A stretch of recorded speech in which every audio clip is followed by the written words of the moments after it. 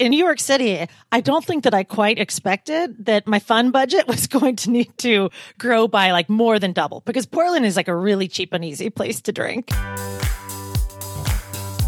You're listening to Financial Grown Up with me, certified financial planner Bobbi Rebell, author of How to Be a Financial Grown Up. And you know what? Being a grown up is really hard, especially when it comes to money. But it's okay. We're going to get there together. I'm going to bring you one money story from a financial grown-up, one lesson, and then my take on how you can make it your own. We got this. Okay, my friends, hope you're all doing well. As of this taping, things are pretty weird out there with the coronavirus crisis, and I decided it's time for a break. So I am going to share an interview that I recorded a couple of months ago, frankly, when things were what we would now call normal. And by normal, I mean we were able to joke about the absurdity of $18 cocktails in New York and other things that we took for granted, that we never knew we would actually miss so much. My guest will make you smile, I promise. She is one of the most entertaining people I know. And she also knows quite a bit about money and practices what she preaches when it comes to investing. And also, she practices what she preaches when it comes to living life to its fullest. Amanda Holden got the nickname Dumpster Doggy from her office mates when she was being super frugal to pay off debt. She is now using her tremendous talents and her big reach. She's got quite an audience to teach others how to get control of their finances, something we appreciate more these days than ever. Here is Amanda Holden. Hey, Amanda Holden, aka Dumpster Doggy. You're a financial grown-up. Welcome to the podcast. Thank you so much for having me, Bobbi. Okay, when I first met you in person, I asked you about your moniker. So just briefly explain before we get to your money story, where does the whole Dumpster Doggy thing come from? Dumpster Doggy is a nickname that I picked up while I was still working in investment management. And it was actually during the very tail end of my journey there when I was saving up all of my money to quit. So I got super duper scrappy, and all of my coworkers started calling me Dumpster Doggy. And instead of getting into all the details, why don't we just send people to the story on my blog? It's all there so you can read about why I got the nickname Dumpster Doggy, and then why I've named my blog the Dumpster Dog Blog, which is now just like scrappy, no BS finance education for young women specifically. I've actually asked you, Amanda, to share a story that you really haven't talked about yet. We can see each other in person. Everybody else is just listening, but you came on and you're all bundled up for the cold because you are in your new apartment, your fabulous apartment in New York City, where you just moved, which is very much against the grain because there's this whole movement to moving to more affordable cities and doing your thing and not kind of splurging on where you live. But you did this. You moved to New York City on purpose. That's right. I did it on purpose. Tell us your money story. Sure. I just made the move. I came out to New York City alone. I've never lived on the East Coast before. I moved from Portland, Oregon. And so it was a super big change, but one that, I had started thinking about probably about a little bit more than a year and a half, 2 years ago as something that I wanted to do. And so I saved up my money. I built out my business. I waited until I was ready. And then I moved out here for no reason other than I wanted to be here. I love that. Tell me more about what the change was like financially.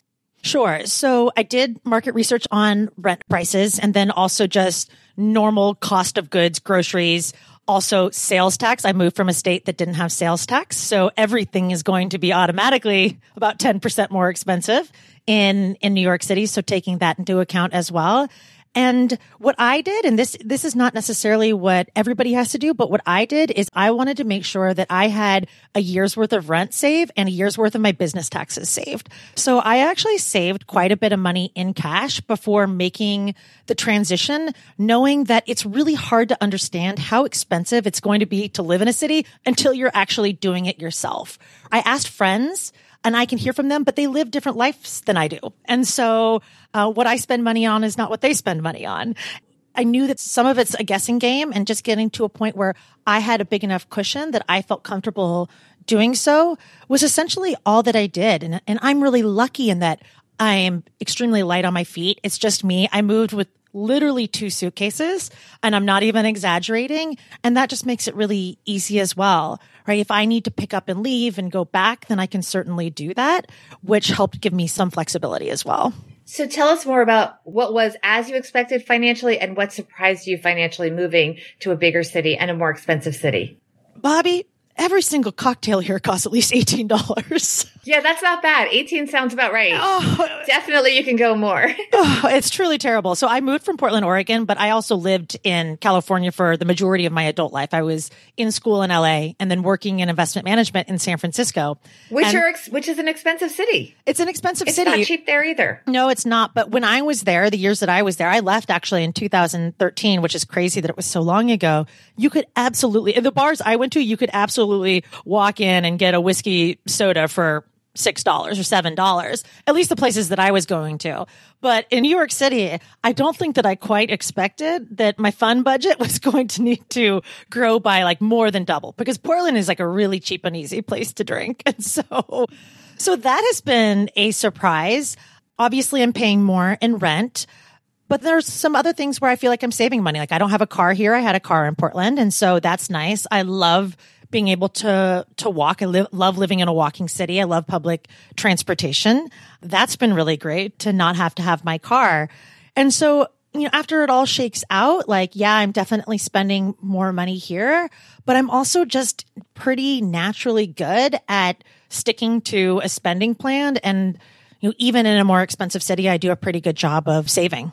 One thing that a former guest here on Financial Grown Up said, Barbara Corcoran, she talked about the fact that she liked having a little bit of a fire under her because it made her want to earn more. And she says it works, that needing to have more money to live the life you want actually motivated her successfully to earn more money. What do you think about that? Do you think that being here has helped your business because you want to do all the things? You want to be able to go have that $18 cocktail if you want it. Absolutely. I think that's absolutely a driver. And maybe even more than that, just being surrounded by people who are doing and who are ambitious and who are trying to squeeze every last drop out of life. And it's not like people in Portland aren't doing that. People in Portland are absolutely doing that. I know some of the most wonderful and creative people there, but the pace of life is certainly slower.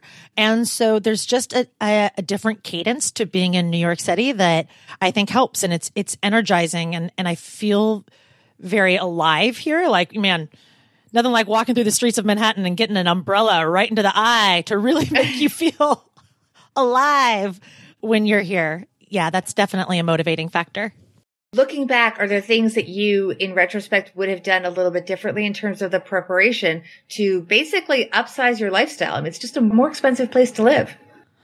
I think that doing the saving is doing the work, right? Coming with some sort of financial cushion was imperative to me moving without taking on a whole bunch of financial anxiety, because I could see having a bunch of financial anxiety. If I was to do one thing differently, I probably would have worked on creating some more passive income streams before I got here. Not only because like having a passive income stream is really helpful, but also because the cost of building out something like, let's say like a video course or something like that is going to be much cheaper to create in Portland than it is going to be in New York. What is the lesson from your story for our listeners?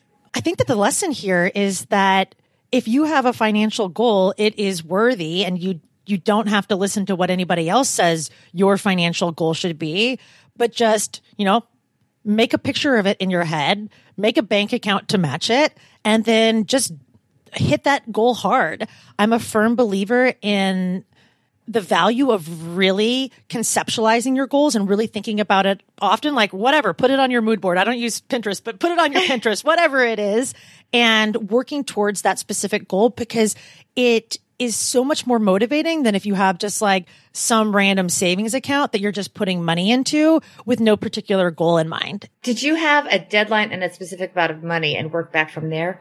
So, well, really my deadline was earlier this year, doing my taxes. Mm-hmm. And so I had an idea of how much I would owe in taxes. Last year was like my first full year self-employed doing my own business. And so I had an idea of what I would owe in taxes, but you always kind of are like, well, until I actually do it, I could be way off. Like, am I going to owe $1,000 or am I going to owe $40,000? Like, where is it going to fall? And so luckily, once I did my taxes, I hired a CPA to do my taxes for the first year. I found out that I owed exactly what I expected. And so therefore I had enough cushion where I was like, okay, I told myself this was my deadline. If I kept my cushion and didn't pay it all to self-employed taxes, that I would move to New York City. And actually one of my good friends, I don't know if you know Emma Patty, but Emma in Portland, she on tax day literally looked at me. She's like, so are you moving to New York City? And I was like, oh, wait, I know. And I was like, oh, I guess I did say that, didn't I? Yeah, I guess I should go. I should go now. We love accountability. Accountability is everything. I know. I was like, dang, I forgot I had said that. Yes. Tell people things. That's one of my favorite tips is actually telling people because then you have more ownership and accountability. All right. Let's move on to your everyday money tip. Go for it. So my everyday money tip, if you found $300 to spend at Target, then I encourage you to consider that you have money that you can also invest in a company like Target or invest in companies in general, invest in yourself and in your future. Right. So take whatever budget you were going to spend wherever you were going to go shopping and instead shop for the stock of that company. But make sure it's a good investment too. Don't just buy blindly. We don't want to tell people to do that, of course. Right. And this is just an example. Right. But I love the analogy because when you rethink it and you approach something differently, wait, I was going to spend $300 on groceries, for my very large family at Whole Foods. Maybe I can spend less and invest the extra in Whole Foods, not necessarily recommending that investment, but the idea is there. All right. Tell us more now about your business and where people can find out more about you and maybe work with you. Yeah. So again, my business is called Invested Development. I focus on teaching young women how to invest. I use humor. Really, I'm targeting demographics that have often been left out of these conversations because so often these conversations are reserved for people who are already wealthy. And that's why I ultimately quit my job in investment management is to get this information to demographics that I care most about. And so Invested Development is the business. I do seminars. I also have an online virtual course so you can take it from anywhere. And so you can find all of this information on my blog, which is Dumpster Dog Blog, or come find me on Instagram at dumpster.doggy. And I do tons of free education there. And by the way, congrats to Amanda. She recently won a Plutus Award for her social media, so definitely be sure to follow her on Instagram. Here's my take. Financial grown-up tip number 1.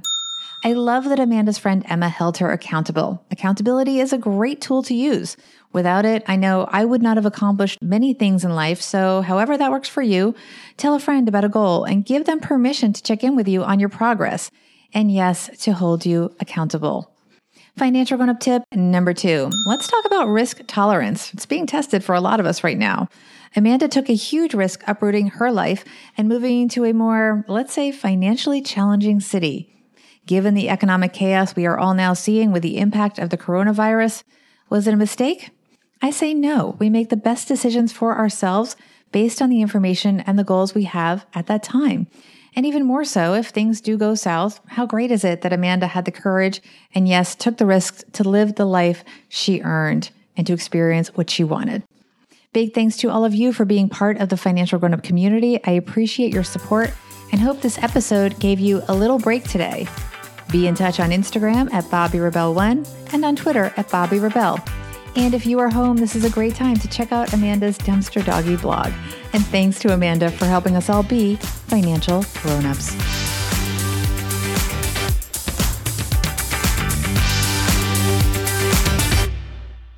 Financial Grown-Up with Bobby Rebel is edited and produced by Steve Stewart and is a BRK Media production.